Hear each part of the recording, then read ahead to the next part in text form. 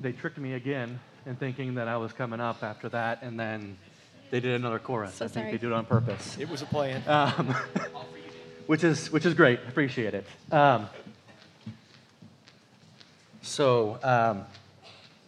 Happy to be in front of you guys today to be able to speak through Acts.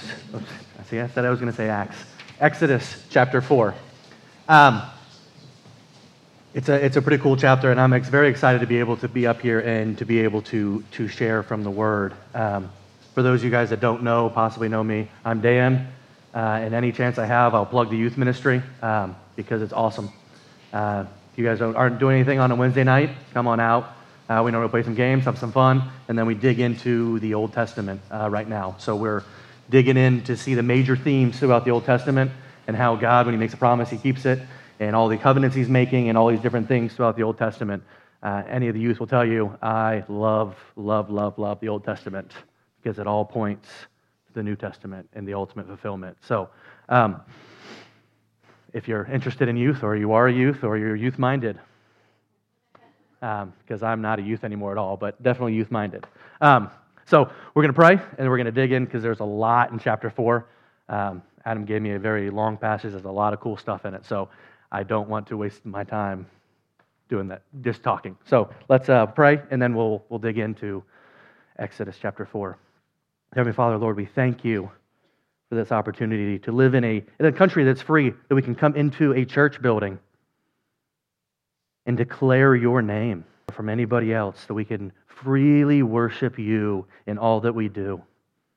Pray that You'll open our ears and our hearts to Your word. We praise You for the worship band that's setting our hearts and our minds on You with some songs, so we can begin to open our hearts to hear what Your word has revealed to us and how that applies to our lives. We thank You and we praise You. In Your name, amen.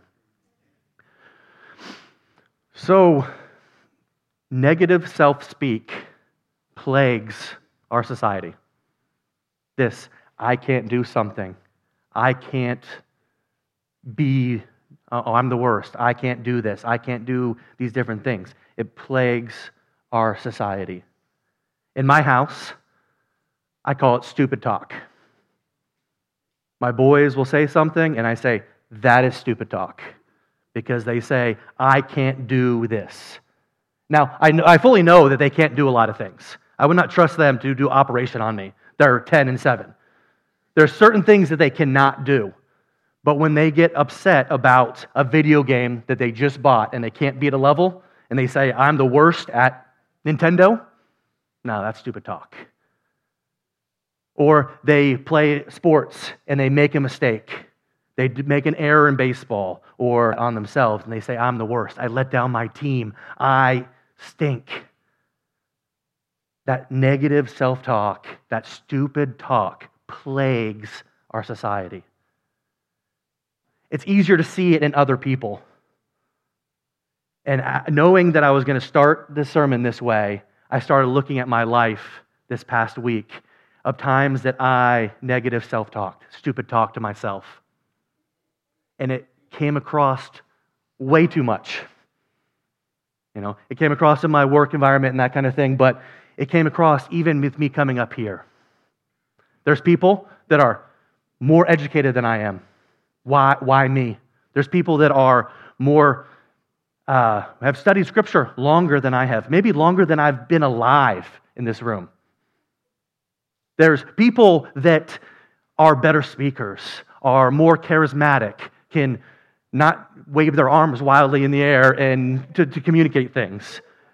There's a lot of people that I feel, in my mind, are more qualified to speak. Adam has a doctorate in this.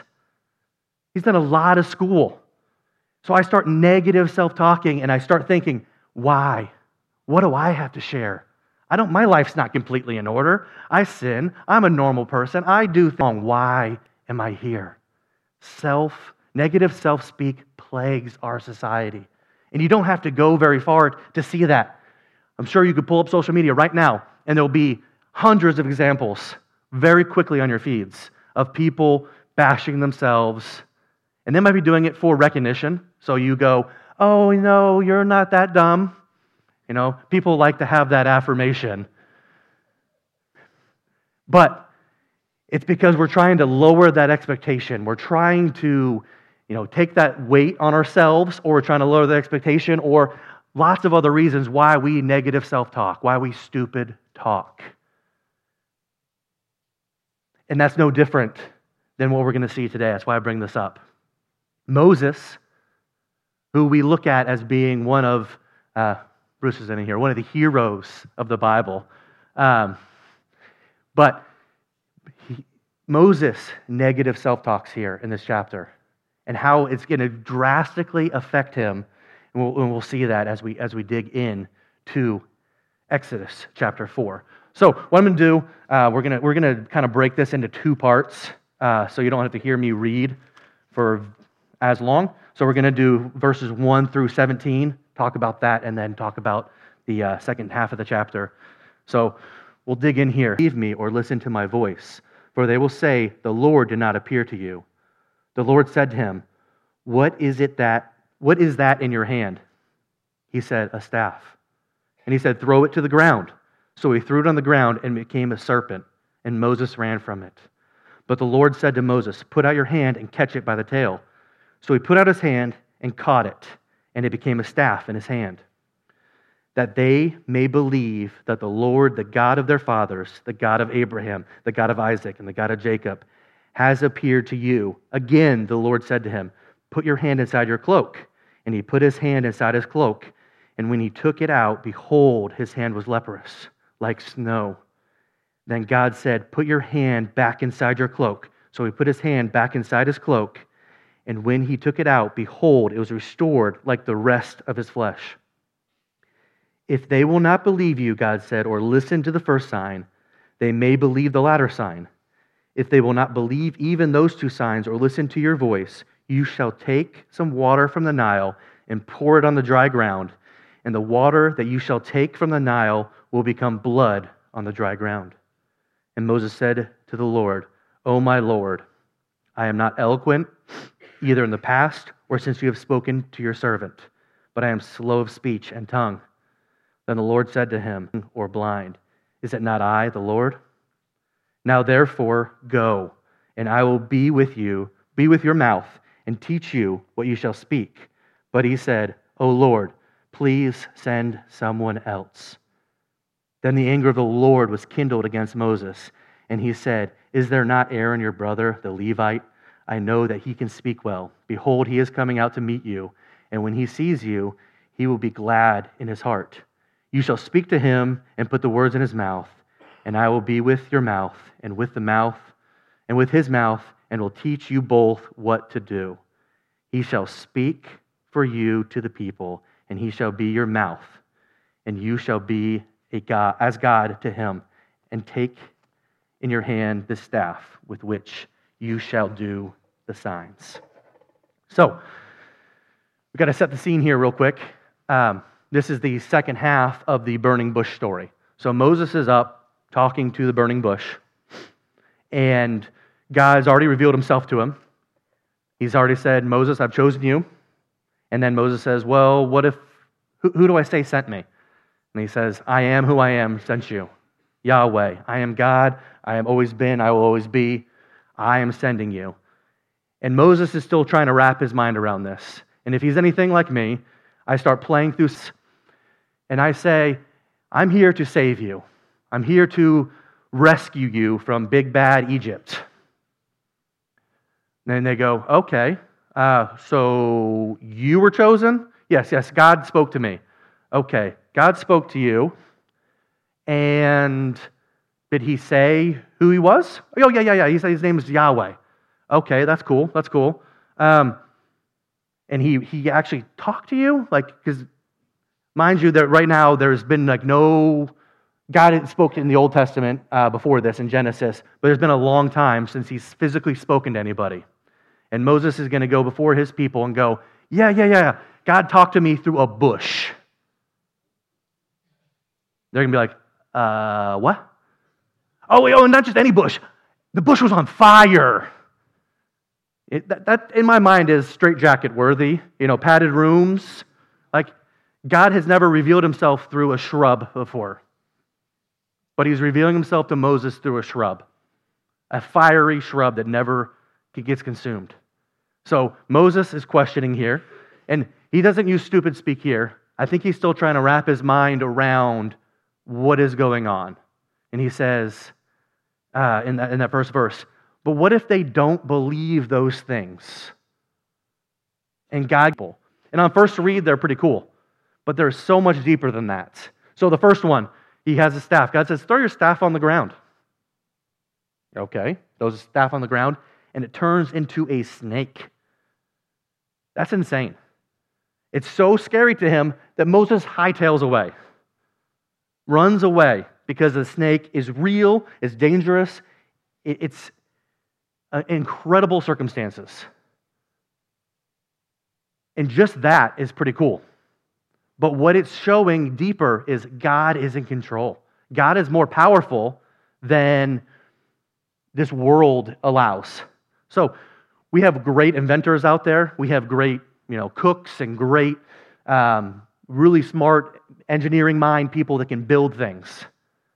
But they can't take an inanimate object and turn it into an inanimate object, however you say that. Okay, so can't turn it into a living creature. We can make robots and those things, but it's not a living, breathing, dangerous creature or person or anything like that. We can't do that. God is outside of the order that he set for us. God is showing his power and his strength by saying, throw it down, and it turns into a snake, a serpent. And then God tells him to pick it up by the tail. I don't do snakes, because it has the whole ability to shoot back at you and bite you and do all those things. Moses obeys. He does this and turns it back into an inanimate object, back into a stick. God is outside. How powerful that is, that he's able to change the genetic makeup of a stick to turn it into a snake. God is powerful, and that's what he's showing Moses there. I am more powerful than you could ever imagine. And then he goes on further. He says, Moses, put your hand inside your cloak. You would think one example would be good enough. He gives him 3. Put your hand inside your cloak. Pull it out, and it's white as snow. Leprosy was something that would destroy civilizations. It's something we have a cure for today, but back then it would destroy civilizations. It would outcast you. You'd be a nothing all of a sudden because you contracted this very contagious disease. You'd be sentenced away. And the Egyptians were super afraid of it, so were the Hebrews. And God tells him, put his hand in his cloak. He pulls it out, and it's white as snow. The smartest doctors, the smartest people on civilization couldn't figure out a cure for this. God gives it to him instantly. And he says, put it back in. God takes it away. God has the ability to give and to take. It's how powerful he is. Better than the best doctors we have. And then the third miracle here, the third thing, the third sign is, Moses doesn't get to see it here, but he says, if they don't believe those 2 things, if they don't believe that I am the most powerful person, then go to the Nile, grab a cup of water, and pour it on the ground. And that water will turn into blood. That's pretty cool too on face value, but it's showing God's power even more. The Nile is the life of Egypt. It's a desert. They didn't have the Nile, they'd be a very tiny nation. They'd be a very small group of people. The Nile brings life. And when you pour out blood, signifying death, God is in charge of life and of death. God is more powerful than life and death, and that's what's symbolized here as well. So God is showing his great, immeasurable power through incredible signs. These signs that we would go, wow. Like we would go see a magician who would do these kind of things. We would think they were sorcery or all kinds of crazy stuff. But God is using incredible signs to point to his incredible power. That his incredible plan is going to come through these crazy circumstances. But they show God's power. And Moses sees this. But God, I don't speak so good. I can't talk. And if you notice here, what he says, I honestly think, I was talking to Adam this morning about this, it's pretty well written, what he's saying. And Moses wrote this too. So he's quoting himself, and he says, "Oh my Lord, I am not eloquent, either in the past or since you have spoken to your servant, but I am slow of speech and of tongue." I don't see that as what he's saying. And we have the rest of Scripture that points back at this too. So we're going to jump to where Stephen is talking about this in the book of Acts and see kind of what Stephen says about it. But on first read, it looks like Moses just goes, I don't speak so good. I have a stutter, or I have some sort of speech impediment. I have something that disqualifies me from going forward and speaking in front of my Hebrew people. And Stephen kind of takes away a lot of his argument here. So Stephen, in chapter 7 of Acts, he says, "And Moses was instructed in all the wisdom of the Egyptians, and he was mighty in words and deeds." So Stephen's saying here, no, Moses was highly trained. And you have to think he was. He was a prince of Egypt. He was taken into, have been a slave, but he was fully Egyptian as well, and he was able to go into these great schools and become a leader. You know, we follow the royal family over in Europe, in England, and we see that line and how many, Moses has been way down the line probably to the throne, but he was raised in the royal family of Egypt, learning how to speak, learning how to do all these things. So is Stephen in Acts revisionist history? Is he trying to just, poke holes at Moses here? Probably not. It probably is Moses was articulate and a great speaker in Egyptian. He was raised in that. His first language that he probably learned was Egyptian.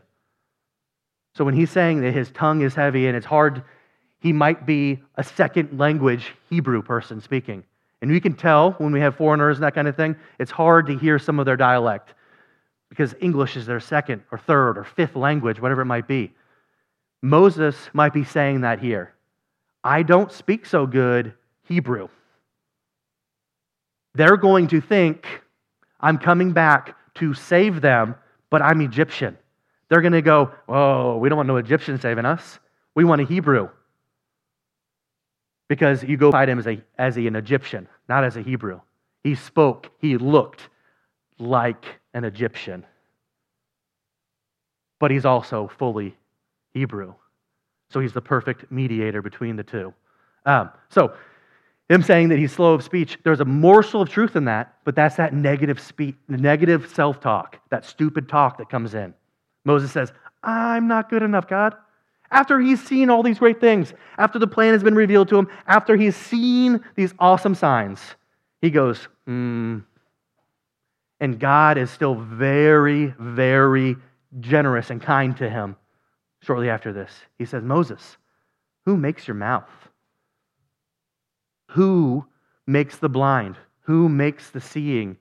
Who makes the deaf? Who makes the lame? Who makes the mute? I do." It's not about you, Moses. You know what Moses is saying? I can't do this. And God's saying, I can. I can do it because I made your mouth. I will be your mouth. I will make you speak, and I will teach you and show you every word you need to say. And the people will believe if you just go. Go, therefore. So Moses has all of his fears alleviated. There's nothing else that it could possibly. And so he's ready to go now, right? He's able to be like, all right, let's do this. God is God in control. And he takes it a step further that we've already read and seen.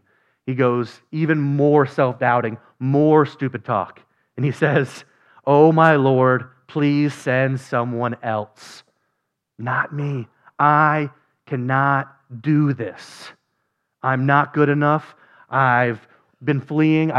We've seen his whole life before. We know what's happened in his past. I'm not qualified. I cannot be used by you, God."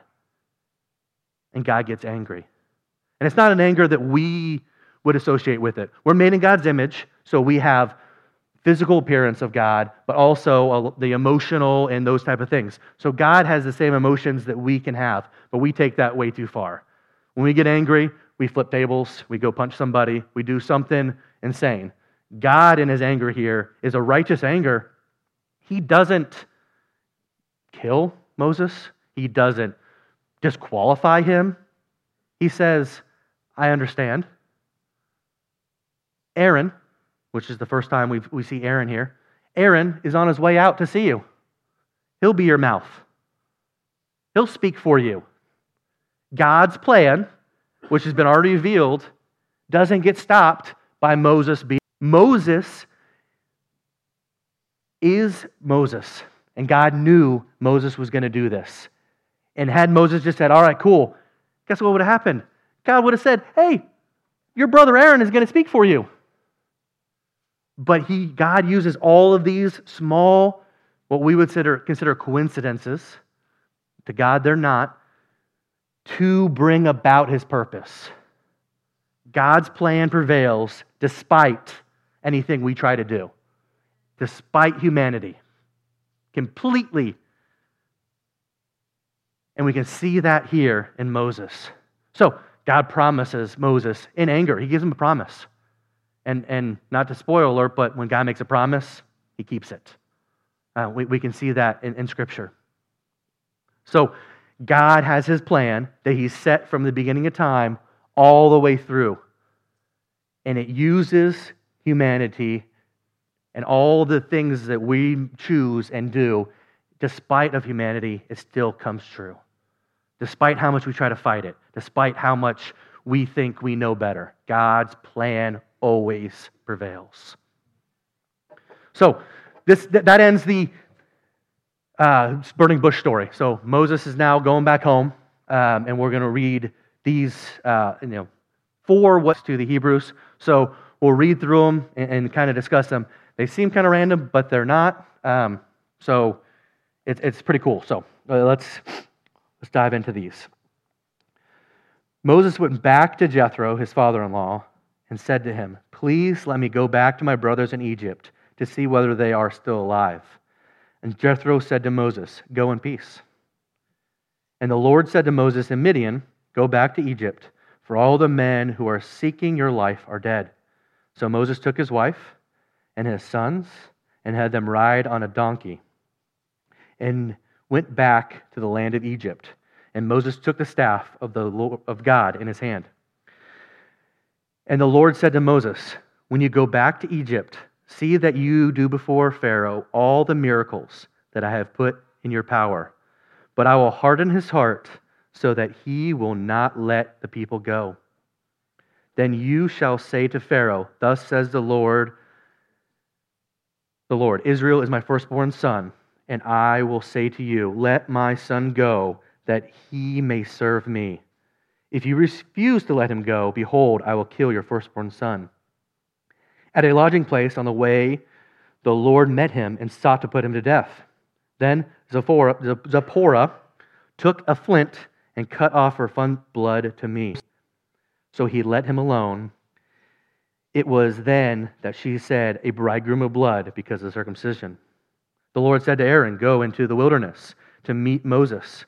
So he went and met him at the mountain of God, and kissed him. And Moses told Aaron all the words of the Lord with which he had sent him to speak, and all the signs that he had commanded him to do. Then Moses and Aaron went and gathered together all the elders of the people of Israel. Aaron spoke all the words that the Lord had spoken to Moses, and did the signs in the sight of the people. And the people believed.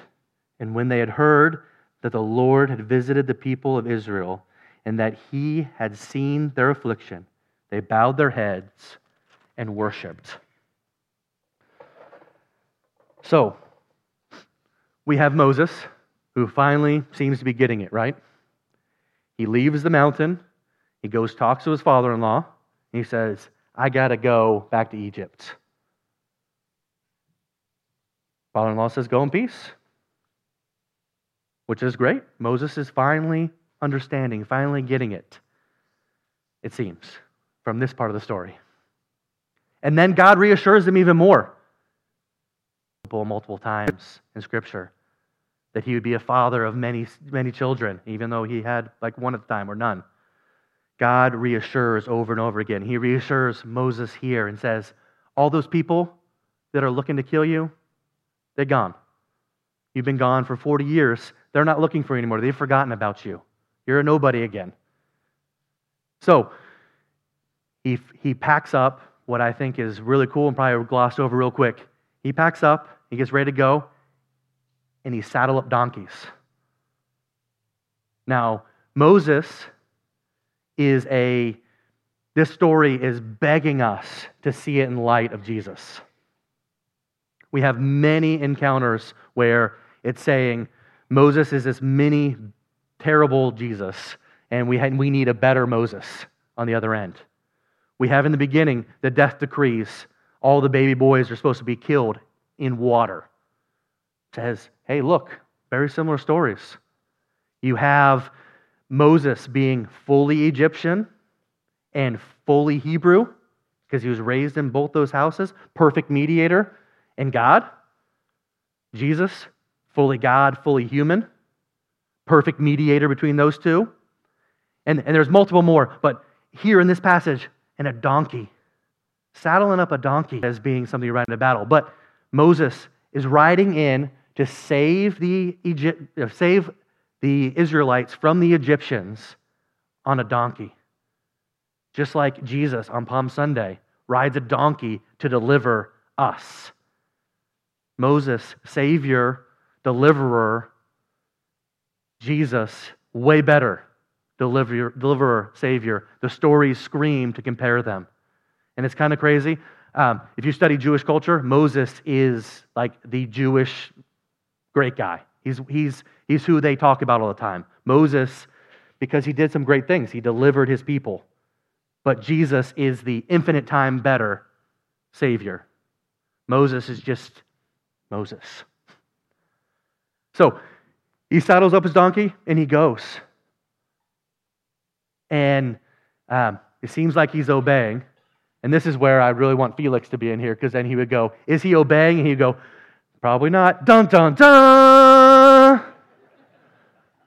Because that third story, so we'll kind of jump there, it's kind of crazy. Out of nowhere, God wants to kill Moses. Why? He's obeying. So it appears.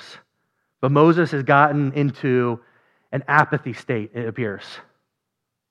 Doing what God has commanded him to do, but he doesn't have his house in order. He's not following the things that he's supposed to follow. And he knows them because his wife knows them. Because she saves him by doing the thing that he was supposed to do. The outward showing of his faith was to have his children circumcised. But he didn't do it. His wife does it. And this is the fourth time, which is crazy, fourth time a woman character is saved the day in the book of Exodus. You have his mother, who saved him from death, and then his sister, who watches over him and stands up to Pharaoh's daughter, who saves him as well, and now his wife. God is using what was considered at the time the lesser of people to save the day. There'd be no Moses without these strong women. There would be no deliverance of the Israelites without these women. God's plan is miraculous, and it uses all these small things to prove how powerful and how mighty he is. He uses everything, and how his plan is so intricate and intertwined together that we can see that. So his wife saves the day. Kind of go together, and this one is kind of tough.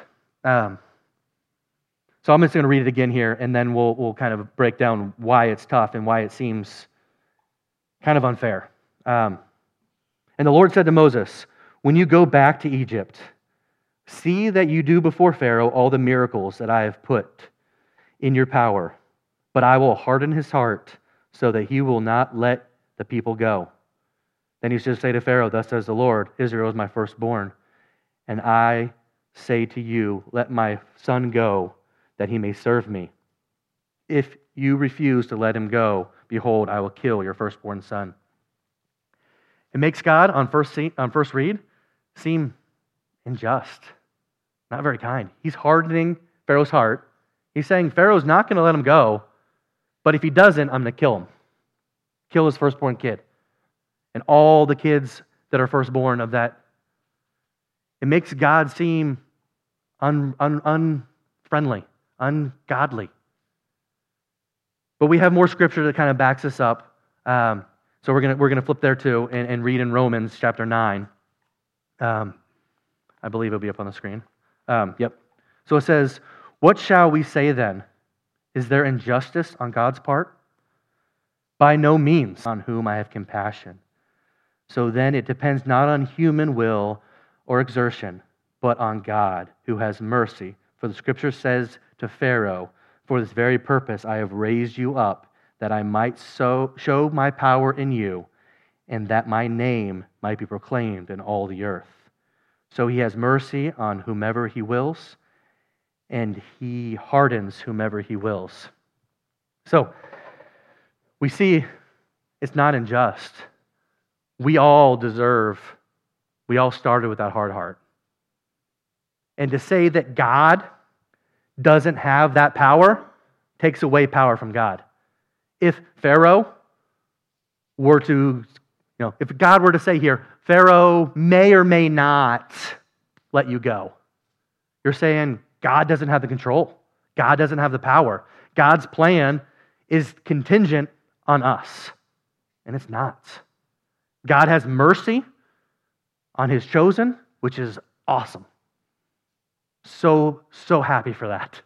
But he has no mercy on those who do not choose to follow him. And he knows that from the beginning of time. So it was part of the plan that Pharaoh was going to have a hard heart. It's not saying that he's forcing him to do that. We have our own choices in our own time all the way to the end of time. And he uses those things. God's plan prevails no matter what. God is always in control. God has that ability, and he has our best interests in mind inside that plan. So, then we move on, and we see that Aaron actually shows up then. Aaron shows up, and it says at the mountain, so it's probably a little bit before. Moses just kind of stuck that in there because he's already on his way out. He meets up with Moses, and Moses tells him all these things, and Aaron's pumped. Aaron's excited. And then they go in front of all the high council of the Israelites, and they proclaim these things. They give God's plan. They show the signs, and the people believe, and they begin to worship. That's what's crazy about this. Moses, who was given the same plan, the same signs, questions. He says, I can't do it. Not me. The Israelites say, here are the same signs, exactly the same, but through a mediator, through Moses' time, and they say, God can. God has, and God will. They understand the power of God. Difference between Moses' attitude and the Israelites' attitude. And the Israelites don't know. They're worshiping, and they still don't know how it's going to be fulfilled. They believe, but it hasn't happened yet. We have the rest of Scripture to see that. They go, okay, God's going to save us. God's going to save us through this Moses guy. But it doesn't happen right then. We still have the plagues, and we still have a lot of chapter. We're in chapter 4. There's a lot more to happen before they actually get out of Egypt. But they believe and they worship.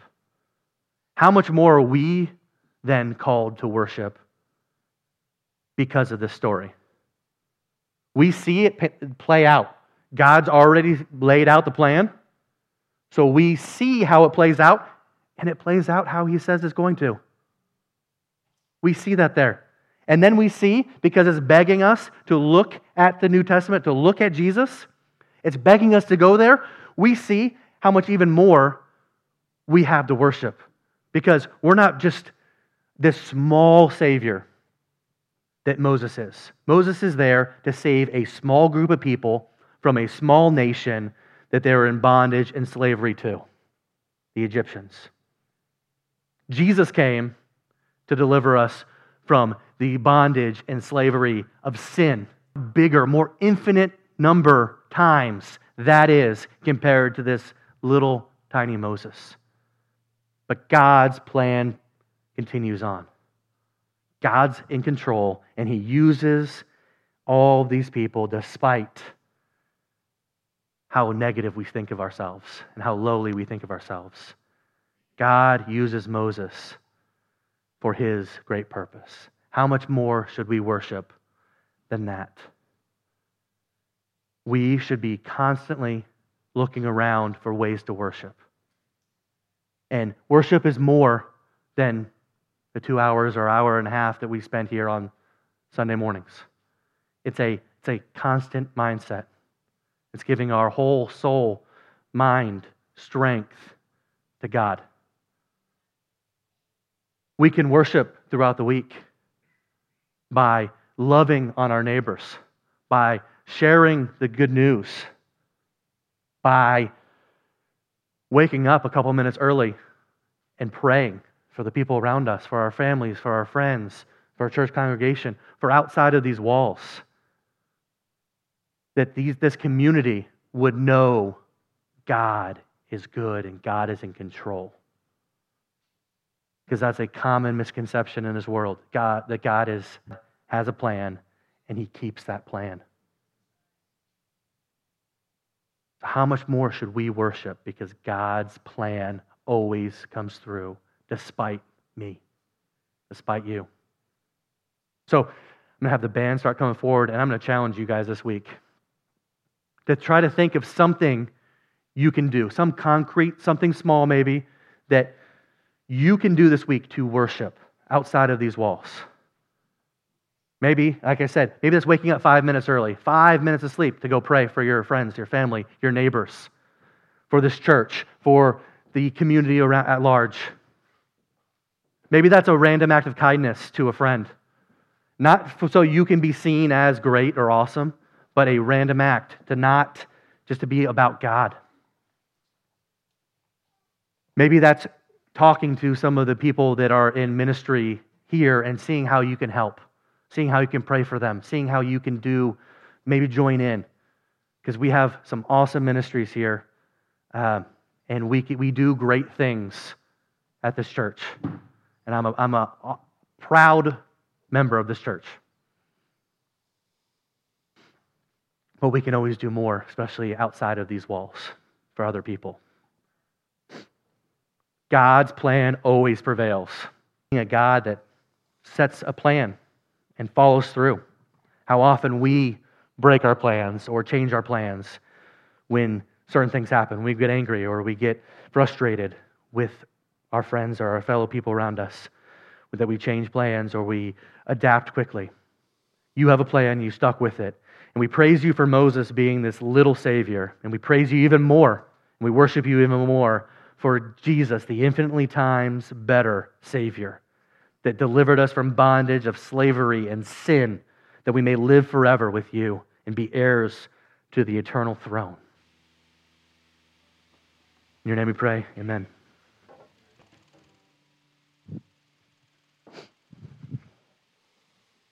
If you'd like to stand, you may now and continue.